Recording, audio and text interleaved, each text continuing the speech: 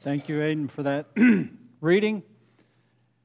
It's wonderful to be here with you this morning. If you're visiting with us, I hope the things that I present to you are beneficial. I hope this service, the assembly, is uplifting and encouraging. I see we got the whole Dagley crew here with us today. Came up here to dry out your sinuses, I guess. Trick's on you, we got rain. This morning we're going to continue studying in the book of 1 Corinthians. And as we've studied through 1 Corinthians, kind of, for those that you may not know, kind of catch up where we are, as you break out the book of 1 Corinthians, Paul is dealing with a lot with problems in the church, and he's talking about divisions in the first 4 chapters. There were some that were following after Paul, after Apollos, and as he works through that, he also gets into their maturity or their lack of maturity and where they should be. We kind of took a brief pause there and talked about valuing souls, because at the root of all of this, that is the problem. They didn't have a proper value on one another's souls or those that are outside the kingdom souls. And we looked at that and how important it was. In chapters 5 through 6, he's dealing with depravity, sexual immorality, them taking each other to court and suing them in public courts. And he's dealing with these problems, and he moves into personal problems in chapter 7 through 10. In chapter 7, he deals with the subject of marriage. 8 through 10, he's talking about meats that are sacrificed to idols. In chapter 11, he's dealing with worship problems. In there is nested that chapter, that what we call the love chapter, and he shows how that love should go forward or upward to God, and also throughout your relationships with one another and other people. In chapter 15, he's dealing with problems concerning the resurrection. Now, we're kind of doing a little bit of a mini-series here in the midst of this in chapter 8 through 10, and he's been dealing with the subject of meats offered to idols and kind of reviewing where we were in chapters 8 and 9. It's very important that they understood something, and this is where Paul introduces the subject of love. It's not chapter 12 like we oftentimes think. He begins this process of understanding love and how important it is actually in chapter 8. And he emphasizes some things there. There's a contrast between knowledge and love, whereas knowledge tends to generalize, but love individualizes. Love looks at the person and their problems and their state and their relationship with God. Love looks at a situation, and that love evaluates a situation. It doesn't just sit there and go make a decision based solely on knowledge. And he contrasts that at the end of chapter 8, talking about the weak brother and his conscience being sinned against. And he takes those and he says, those that are stronger that are taking these liberties, and you're causing the weak brother to fall away, the sin is on you. Because love considers Christ. And he emphasized the sin being on them. That weak brother, Christ also died for just as much as he died for you. So they had these liberties and they had these freedoms, but they needed to understand how that worked with love. And Paul uses his apostleship as a very specific illustration of that. And he talks about the fact that, hey, I have the right to use this and get money. Essentially, pay the evangelist is what he was saying. He had that right, and he uses multiple illustrations. Does the person join an army, and is he made to supply his own food and everything else? Is the person that plants the vineyard, isn't he allowed to eat from that which he planted? Well, of course he is, and Paul uses that very specific illustration in his life. But Paul gives a caveat. He says, I didn't take any money from you. Not a single dime for Paul's work. As a matter of fact, if you look historically at what Paul did when he was in Corinth, he actually worked. He was a tent maker. So Paul says there is this irony in here of the knowledge. Those that would say that I have the knowledge, I'm firm in where I stand, I know what I know, and this weak. And Paul drives that home by dealing with his motivation for why he does what he does. He says, to the Jew I became the Jew, To those that were outside the law, I became outside the law. To those that are weak, I became weak. And he says in verse 23, here's why. I do it all for the sake of the gospel. I become these things for the sake of the gospel. Not just that, but that I might share with them in its blessings. So Paul's motive in doing what he did and the driving force in all of this conversation is about the gospel and sharing in that gospel and the blessings with others. It was never about Paul, and what he's trying to drive home to them is it's not about you. It's about the gospel, the sake of the gospel, and sharing in that blessing with other people. Now, as Paul goes into chapter 10, he pivots and uses an illustration that we still use 2,000 years later. Why? Because it works. Sports. And he talks about the athlete. And he says, do you not know that in a race all the runners run, but only one receives the prize? So run that you may obtain it. Every athlete exercises self-control. Every athlete exercises self-control in all things. And I think we sometimes tend to forget the in all things piece of that. I want you to think about the athlete. He doesn't exercise self-control in his workouts only. The runner doesn't exercise self-control in only running. Where else do they exercise self-control? They exercise self-control in their diet, their sleep, in their moderation of the food that they intake. And he says it is in all things. And the Christian life isn't any different. You can't be in self-control in one aspect in your life. And that's the challenge, isn't it? That's the challenge. You know, there are some things that I have great self-control in. I don't have a problem with pornography. But you know what? I do have a problem with a temper. I do have a problem exercising self-control in that way. Am I complete? Am I running the race properly? Am I doing what Paul said? I need to grow in those ways. I do not run aimlessly. I do not box as one is beating the air. I discipline my body and I bring it under subjection, under control. One of the fallacies in Western Christianity is that Christianity is just spiritual only. And it has nothing to do with the physical.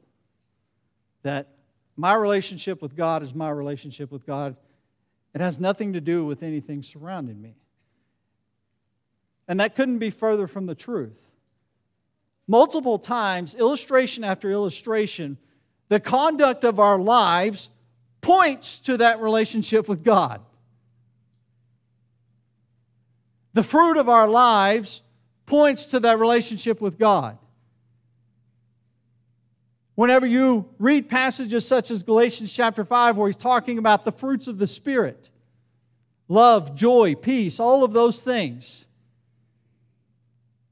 Those are all things that can be seen in our lives.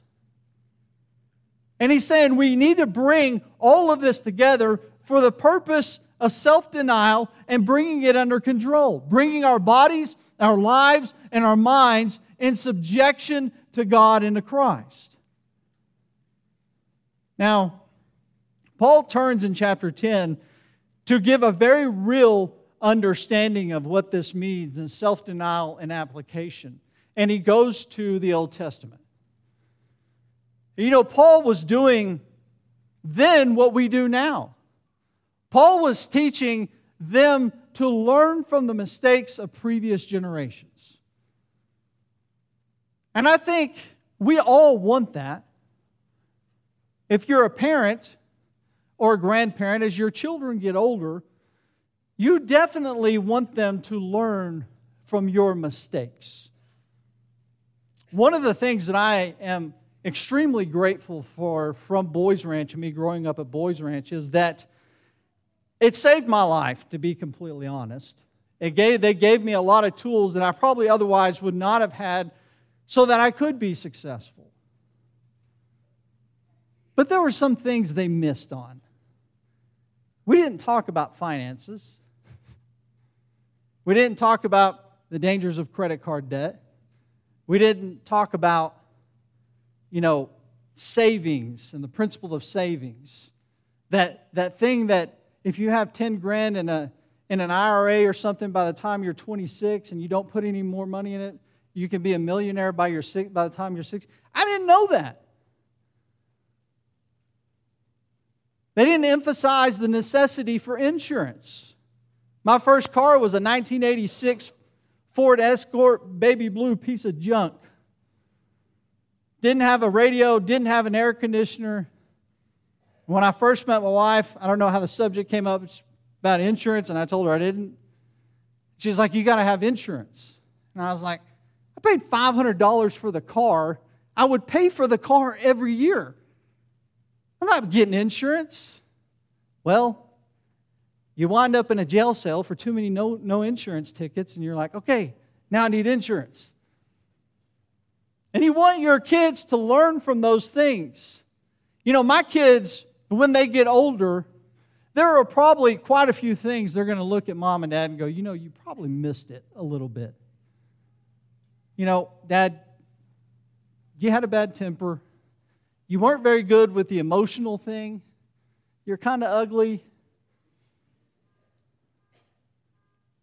That's not my car. Okay. But what they will not ever be able to say is that mom and dad didn't talk to us about finances. Mom and dad didn't talk to us about our friendships and those that we hang around. Probably mom and dad just probably hammered us to death with that, and we were sick of it. They're not going to be able to say that. The other thing about children and generations learning from previous generations is it's very frustrating. I can imagine that my mom and dad were very frustrated with some of the mistakes that I made that they had told me not to make. And I'm frustrated with my own children when they make the exact same mistakes that I made. And when that happens, you want to pull them aside and gently yet lovingly punch them in the throat. Not full power, like 2%. I'm kidding. Partially. It's very frustrating. Now, I want you to know what Paul does here. I don't know if it's out of a point of frustration as well as a point of education, but it's the same thing. I want you to think about, as we read these next verses, the problems that Israel had, the problems that Corinth had, it's the same problems 2,000 years later. It's like we're not learning from the previous generations. For I do not want you to be unaware, brothers, that our fathers were all under the cloud and all passed through the sea, and all were baptized into Moses in the cloud and in the sea, and all ate the same spiritual food, and all drank the same spiritual drink. For they drank from the spiritual rock that followed them, and the rock was Christ. I want you to notice what Paul does here, and how he emphasizes the word all. 5 times in those 4 verses does he emphasize the word all. And he talks about them being led out of Egypt under a cloud. And if you'll read the story in the books of Exodus and the recount in Deuteronomy about how they were led by a pillar of cloud during the day and a fire at night in the sky. And that is what they were followed. And he talks about them, that they were baptized into Moses in the cloud and the sea. And he's referencing that cloud that they followed and them going through the parted Red Sea. I want you to think about what he's illustrating here. As he's talking about the subject of baptism, it was the same thing that Christian baptism does. By them being baptized under the cloud and the sea, they were taken out of the ownership and control of Egypt and Pharaoh, and they were placed in the ownership and control of God and the authority of Moses. Just the same as our Christian baptism today takes us out from the ownership and authority of Satan and lifts us into the owner and authorship of Christ. Paul is connecting that for them. And he says they all ate the same spiritual food. And they drank the same spiritual water. And he says, and the spiritual rock that followed them was Christ. You know, there's a couple of instances in Exodus chapter 17 and Numbers chapter 20 in which God instructed Moses to first, in Exodus chapter 17, to strike the rock and the water came out of the rock. And then in Numbers chapter 20, he told him to speak to the rock and water would come out. Moses failed on the second count of that. But Paul points back to that. And I know when you do some research and study on this, there's all kinds of things about what this means, that the rock was Christ. And I really think people with greater minds than I would ever imagine having, I really think they overcomplicate it. Paul is focusing on two things. Number one, the fact that Christ has been, always will be, and was there during that time. If you read in the Old Testament, it is not void of the impact, influence, and sustainability of Christ. And Paul is wanting them to understand that Christ has always been. The second thing, it's an analogy like what Christ talked about in John chapter 15, where Christ said, I am the vine and you are the branches. The point is that Christ has always provided the spiritual sustenance that mankind has ever needed. He did it in the Old Testament. He did it whenever he was with the apostle or with the disciples and he was teaching. He did it on the cross, and he's still doing it today in Corinth, as well as Amarillo 2,000 years later. Moses records a song in the book of Deuteronomy chapter 34 where he refers to that rock, and he talks about God and Christ being that rock. And interpretations of the Word, that Christ is the source of all support that you and I will ever need, and has always been that source of spiritual sustenance. I want us to see what Paul does as he turns into verse 5. He now switches the word all to the word most. And the context isn't good. Nevertheless, with most of them, God was not pleased, for they were overthrown in the wilderness. They were overthrown in the wilderness. All were God's people, but most of them did not please Him. All were recipients of God's grace and mercy, but most of them were not grateful or faithful.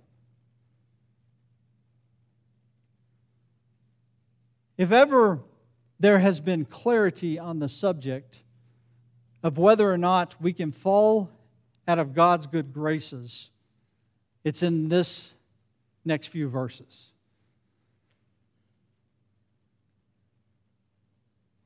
God goes back to Israel and says, all of these people were Paul goes back to Israel and says, all of these people were a part of the reception of God's grace and mercy. But with most of them, God wasn't pleased. Now, why is that important? Why is that important for the church at Corinth, and why is that important for you and I? Well, in Corinth, they had a problem. They weren't being very loving to one another. They weren't taking each other's soul into account. They were flaunting their liberties.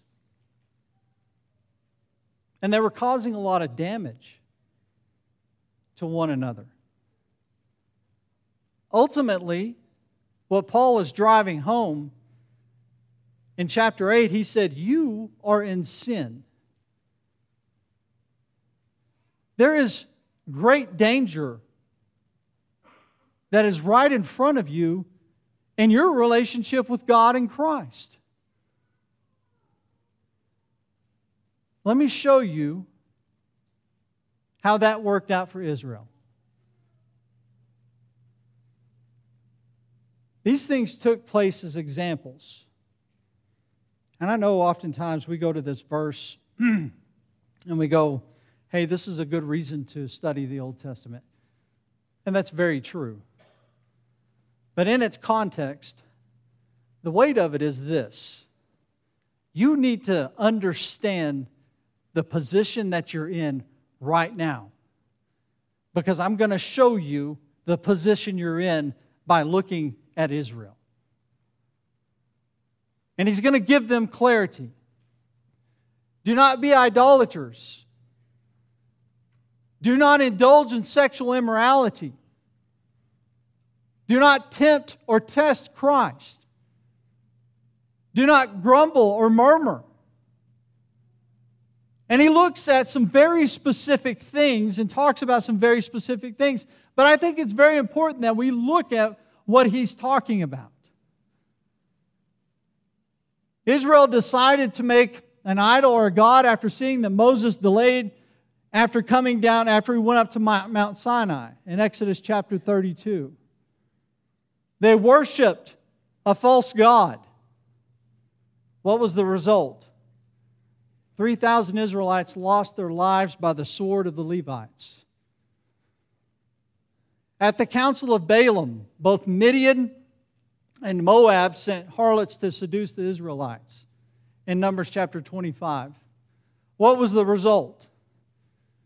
23,000 to 24,000 people lost their lives. In the wilderness, after learning that the Edomites would not allow Israel to cross through their land, they had to take a different route, and it was a longer path. And on that path, they began to complain about this spiritual food, this manna that God had given them. What was the result? God sent snakes to bite and kill them. We don't have a number in Numbers chapter 21 and verse 6, but it says much people of Israel died. When it comes to murmuring, there are multiple instances, but two of the greater ones is in Numbers chapter 14. They all murmured against God when the 12 spies returned with their report. In Numbers chapter 16, there was a man by the name of Korah that led a rebellion. What were the results after they began to murmur and complain against God? Well, in the results of the first example, when they complained against God, when the 12 spies returned, all people 20 years and older who complained wandered in the wilderness and died. The second one in Korah's rebellion. Korah was a man that came to Moses and Aaron and said, hey, why are you any better than us? We've all been through the same thing and done the same things as you have. And Moses was fearful for this man's life. And God set up a situation in which he showed who his man was. And at the end of that, the result was that Korah, his family, all 250 princes of the Danites that were involved, 15,000 people died because of their rebellion.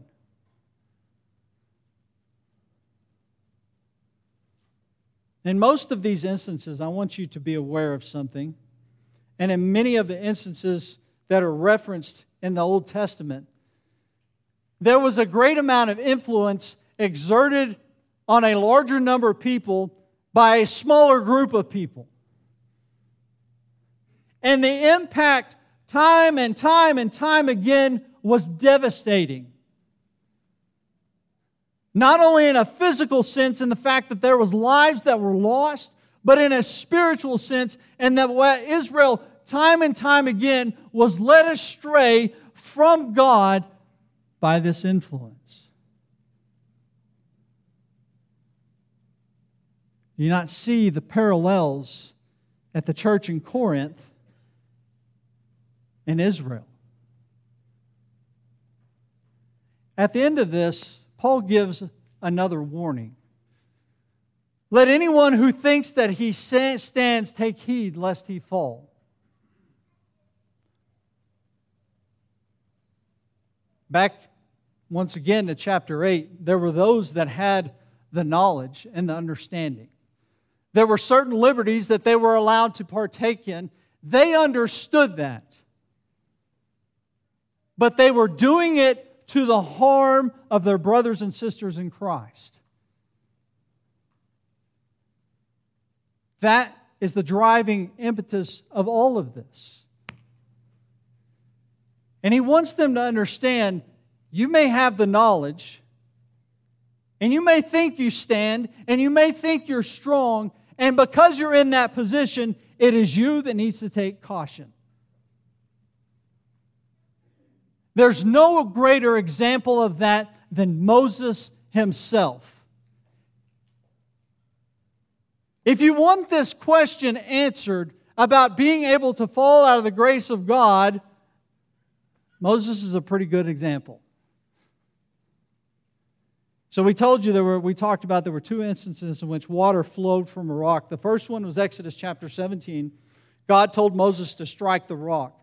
In Numbers chapter 20, it's a similar situation. The people are complaining, they're whining. Moses, you brought us out here to die again. We don't have any water. The cattle don't have any water. So Moses goes to God, him and Aaron says, what do we do? And God says, take the staff and assemble the congregation, you and Aaron, your brother, and tell the rock before their eyes to yield its water. Tell the rock to yield its water. What does Moses do? Hear now, you rebels, shall we bring water for you out of this rock? And Moses lifted up his hand and struck the rock with his staff twice, and water came out abundantly. Moses didn't do exactly as God said he did, told him to, did he? Think about this for just a second. Moses had some liberty here, didn't he?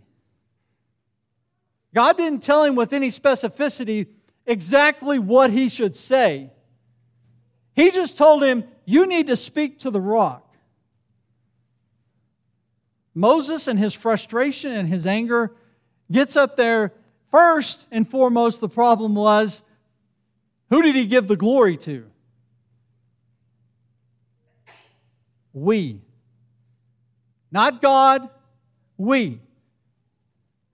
Second, he didn't speak to the rock, he struck it.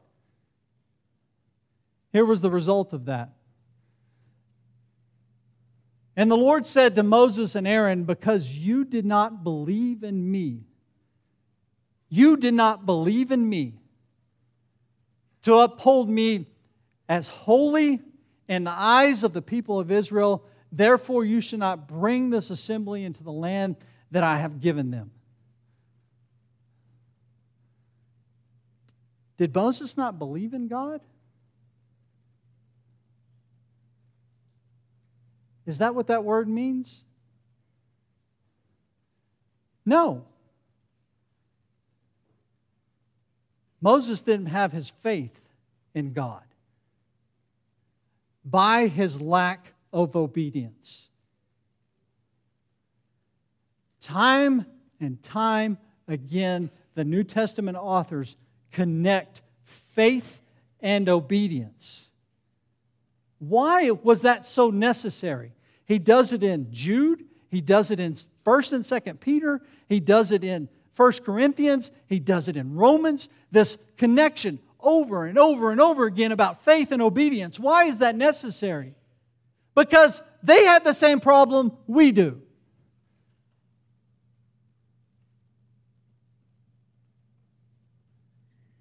It wasn't mere acknowledgement. That faith stands on a proper obedience. And this is what Paul is driving home when he says, you need to take heed because you're going to fall.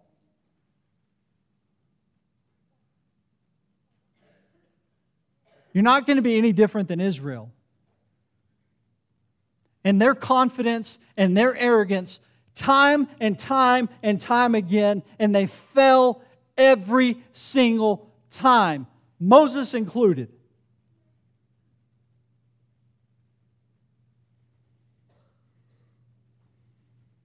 I want you to think of the context.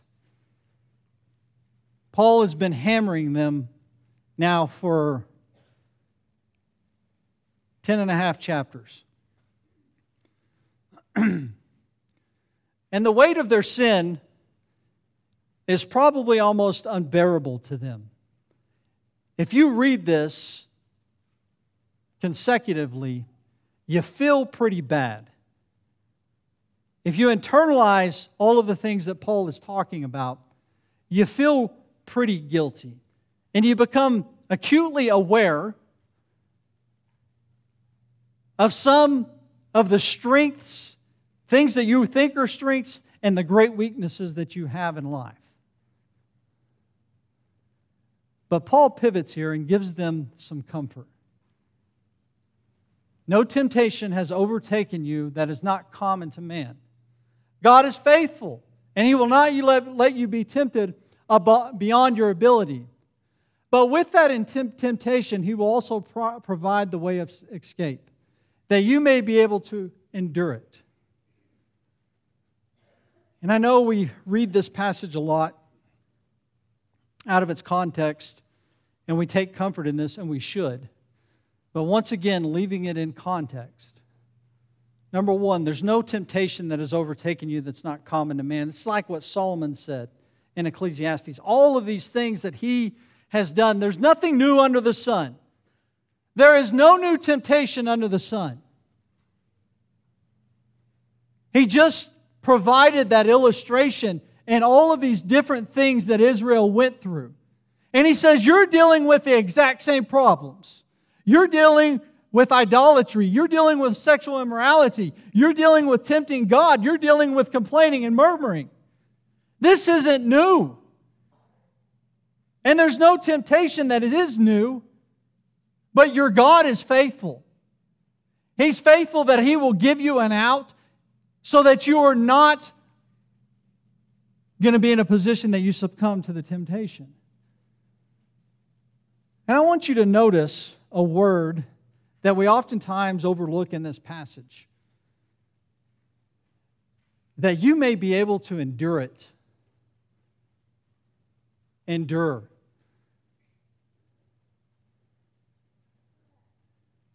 I think when we read this passage sometimes, we almost want a supernatural event in which God opens a door and, oh, here's your way out.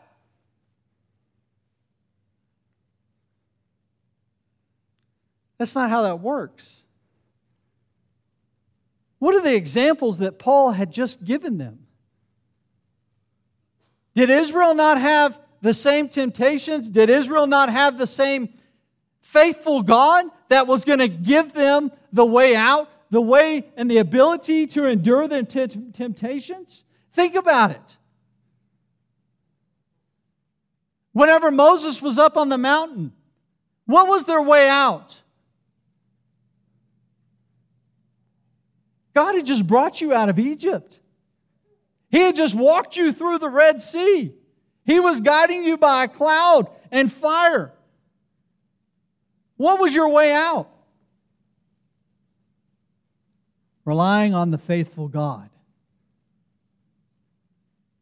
When it came to complaining and murmuring about water and food, what was the way out? It was their faithful God who time and time again gave them water and supplied them with that water. He gave them supernatural food that came down every morning that they could eat. When it came to sexual immorality, what did God give them? A wife.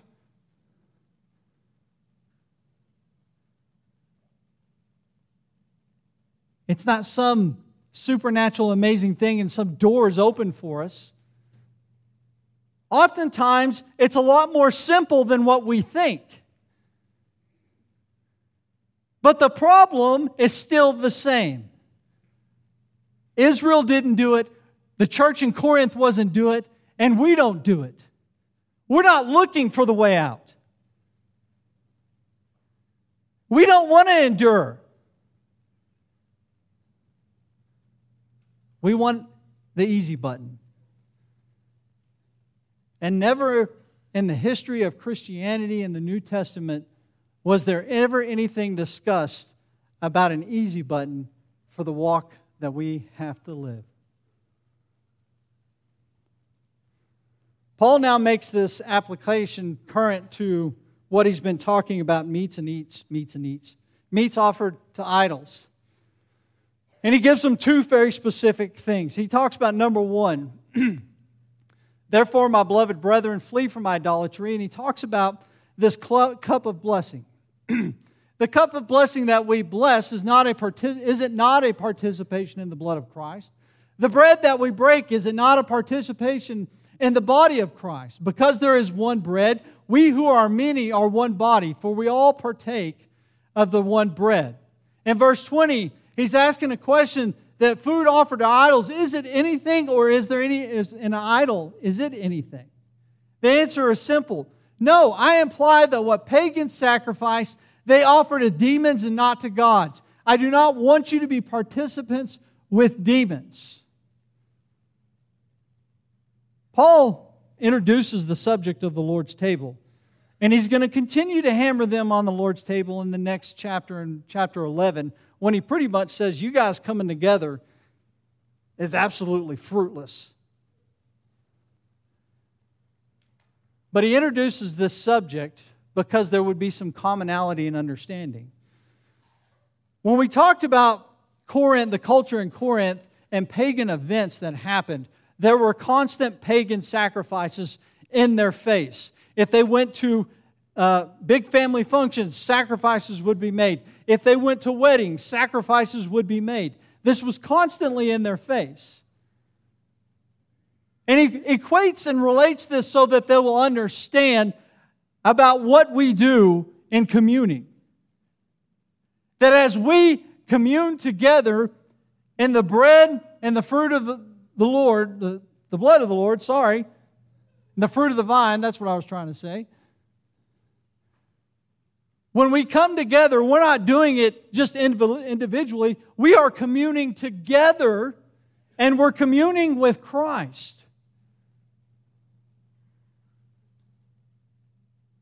Those that are communing in pagan sacrifices, they're communing together. There's no way you can be a part of both of those things. And he ends with a warning there. He says, shall we provoke the Lord to jealousy? What did he already say about testing Christ and tempting Christ a few verses earlier? And he asked the question, are we stronger than he? You know, there's multiple types of jealousy. You know, there's jealousy that's just envious.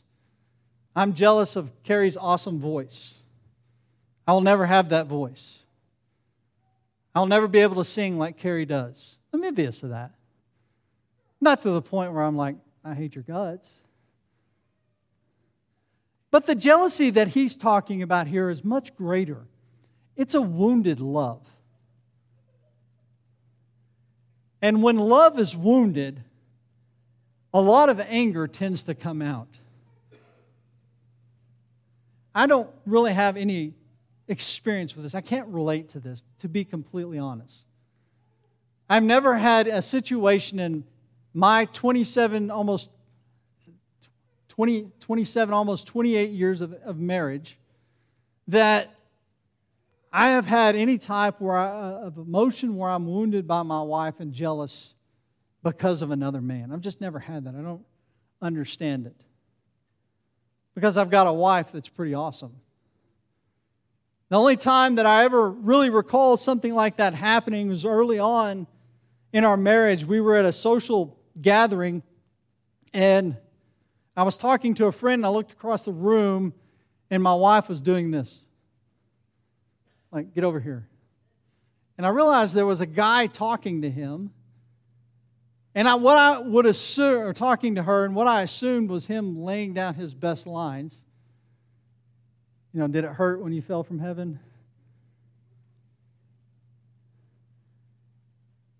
And I'll be honest with you, I didn't get over there quickly. I took my time because I kind of liked watching the whole her shutting him down. I know that's kind of bad, but I really enjoyed it. So I really can't relate to that, but I do know there have been plenty of people that have been killed in this wounded love.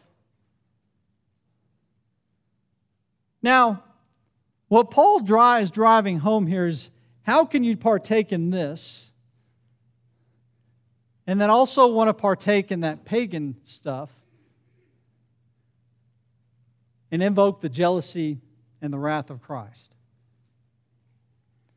In 1 Corinthians chapter 6 and 1 Corinthians chapter 8, Paul has already conceded that the eating of meat sacrificed to idols was in and of itself a matter of really indifference, except for these two things. First, a regard for the welfare of others, and secondly, a regard for our own welfare. And he says, okay, so here's the situation you're in. And he gives them two things. He says, all things are lawful. And I want you to notice the quotations, but not all things are helpful. All things are lawful, but not all things build up. This is very similar back to chapter 6 when there's quotations, and this is actually what the Corinthians are saying. When it talks about food being made for the belly and the belly for food, he's doing the same thing here. All things are lawful. That's what they were saying. Well, all things are lawful. This is your group of people that had the knowledge, that understood that indifference when it came to idols and meats sacrificed to idols. Okay, all things are lawful, but does that mean that they're helpful? All things are lawful, but does that mean that they build up? Just because you're right doesn't make it right. Have you ever had that disagreement with your spouse and you're right, but after the disagreement you don't really feel right? And it takes a little bit to get back to right? Please tell me I'm not the only one. I don't have anybody nodding their heads with me here on this. I'm not the only doofus in the room that can't see that. Let no one seek his own good. So he says, do this. Whatever meat is sold in the market, don't ask where it came from. Take the meat and eat it. Scenario 1. Scenario 2. If an unbeliever invites you to their home and you're disposed to go, eat whatever is put in front of you. Don't ask if this was a meat offered to an idol. Don't ask. But he does give a caveat with that. He says, if someone says this has been offered in sacrifice, then we do not eat it. For the sake of the one who has informed you and for the sake of conscience. Now here's the principle here. I do not mean your conscience, but his. So both scenarios. Go to the market. Whatever's there, buy it, eat it. Don't ask where it came from. That's like us. Don't go ask what the back of the kitchen looks like. Just eat the food. If you're going to someone's house, eat whatever's put in front of you. But on the chance that they tell you that this was a sacrifice, don't eat it. Now, I'm going to be honest with you. I guess I wouldn't lie to you, but as completely honest as I can be. When we read Romans chapter 12, 1 Corinthians chapter 13, Romans chapter 13, 1 Corinthians chapter 10, subjects dealing with the same thing. Oftentimes we come at it from a position of two things. A, to justify liberties that we have, or B, to justify telling other people why they shouldn't take part in liberties they have. And we're missing the point. We're missing the point. I want you to go back to the end of chapter 9 and why Paul said he was doing all this. To the Jew, I became the Jew. To those that are under the law, I became under the law. To the weak, I became the weak. For a very specific purpose, for the sake of the gospel. So that I might share in the blessings with all. He talks about self-denial and controlling the body. And at the end of all of it, he says, don't do it because of the conscience of somebody else. Every time the focus and the motivation, as Paul has dealt with this subject, has been somebody else. It has been about the gospel and souls and salvation, not for his conscience, not for his sake, but for everybody else's sake. And he's driving that home to the church at Corinth, and he drives it home to us today. It's not in the pettiness of understanding what liberties we can take and what liberties we cannot take in, because that's oftentimes what happens. What he's driving home is they need to understand and elevate their love for one another, get to know one another, and then ultimately make it about somebody else and not yourself, for crying out loud. Because that's exactly what we do, just like they did in Corinth and just like they did in Israel.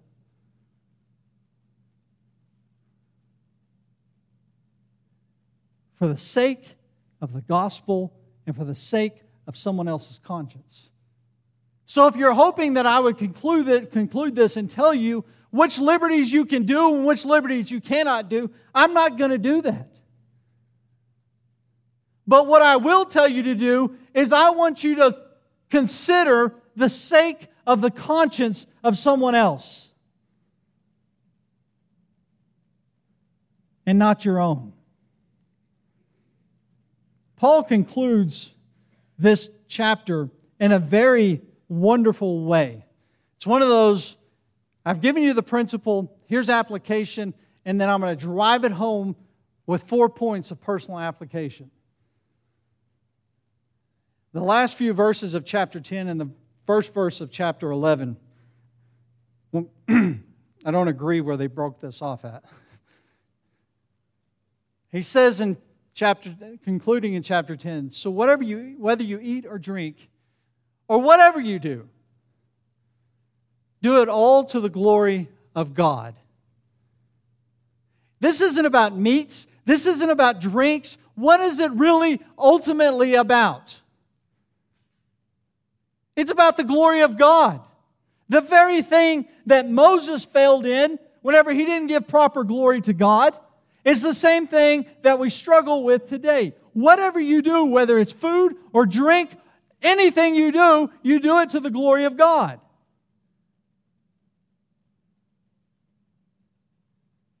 Give no offense to Jews or to Greeks or to the church of God. You know that word, that phrase, give no offense? It's only used 3 times in the entirety of the New Testament. The other 2 times, it's blameless and a clear conscience. You need to be blameless before the Jew, before the Greek, before the church. You don't need to be the one that is the stumbling block, that causes the offense. What does that mean? You take into consideration other people's souls. Number 3, just as I try to please everyone in everything I do, not seeking my own advantage, but that of many, that they may be saved. When you're talking about liberties and freedoms and meats offered to idols, this is the crux of the problem. They're seeking their own advantage, their own wants and their own desires. And he says, you got to get away from that. My objective as an apostle of the gospel is to always seek the advantage of others, their growth, their opportunity. He concludes it by saying, be imitators of me as I am of Christ. And I love that Paul concludes this with that simple statement. He says, do what I do, because I'm an imitator of Christ. There's no more beautiful way to sum up all these 3 chapters than those 4 things. God's glory, being blameless in the community and in the church, making sure that salvation is always the objective, and ultimately what we all should be trying to do is imitate Christ. Those are the things that this is all about. The problems that they were having, whether it came to meats offered to idols, whether it was sexual immorality, whether it was them suing one another, whether it was what their division is following Paul or Apollos, if they could do those 4 things, none of those problems would be there. Can you imagine what we would be like here in the Amarillo Church of Christ if we took all those 4 principles and made that our daily objective? Could you imagine our growth? Could you imagine our spiritual growth? Could you imagine our relationships with one another being forged in bond in stronger manners in which they've ever been in the past? Paul concludes that by talking about being an imitator of Christ. There's no greater way to punctuate a thought. And I want you to think about all the things that Paul has talked about in this 3 chapters. What he's really getting at is their inability also to make sacrifices for the sake of other people. And in this punctuation, he shows what the true sacrifice was. I remind you of what Paul said in Philippians chapter 2 when he talks about having the mind of Christ, who was equal with God and thought it not robbery to be equal with God, but made himself a man. And that he humbled himself to death and became obedient to death, even the cross. Christ made sacrifices that you and I cannot relate to. Being on equal footing with God and becoming a man, we cannot relate to that in any way. Having to submit yourself to the very creation that you created and allow that creation to murder you, we cannot relate to that.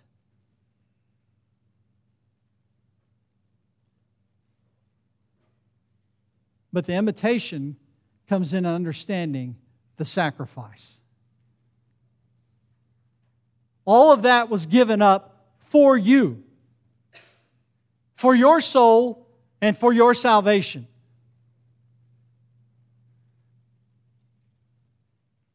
Christ came to this world, a lowly man, lived a poor man's life, was an outcast, and was ultimately beaten and murdered by his own creation. We can understand what that sacrifice is.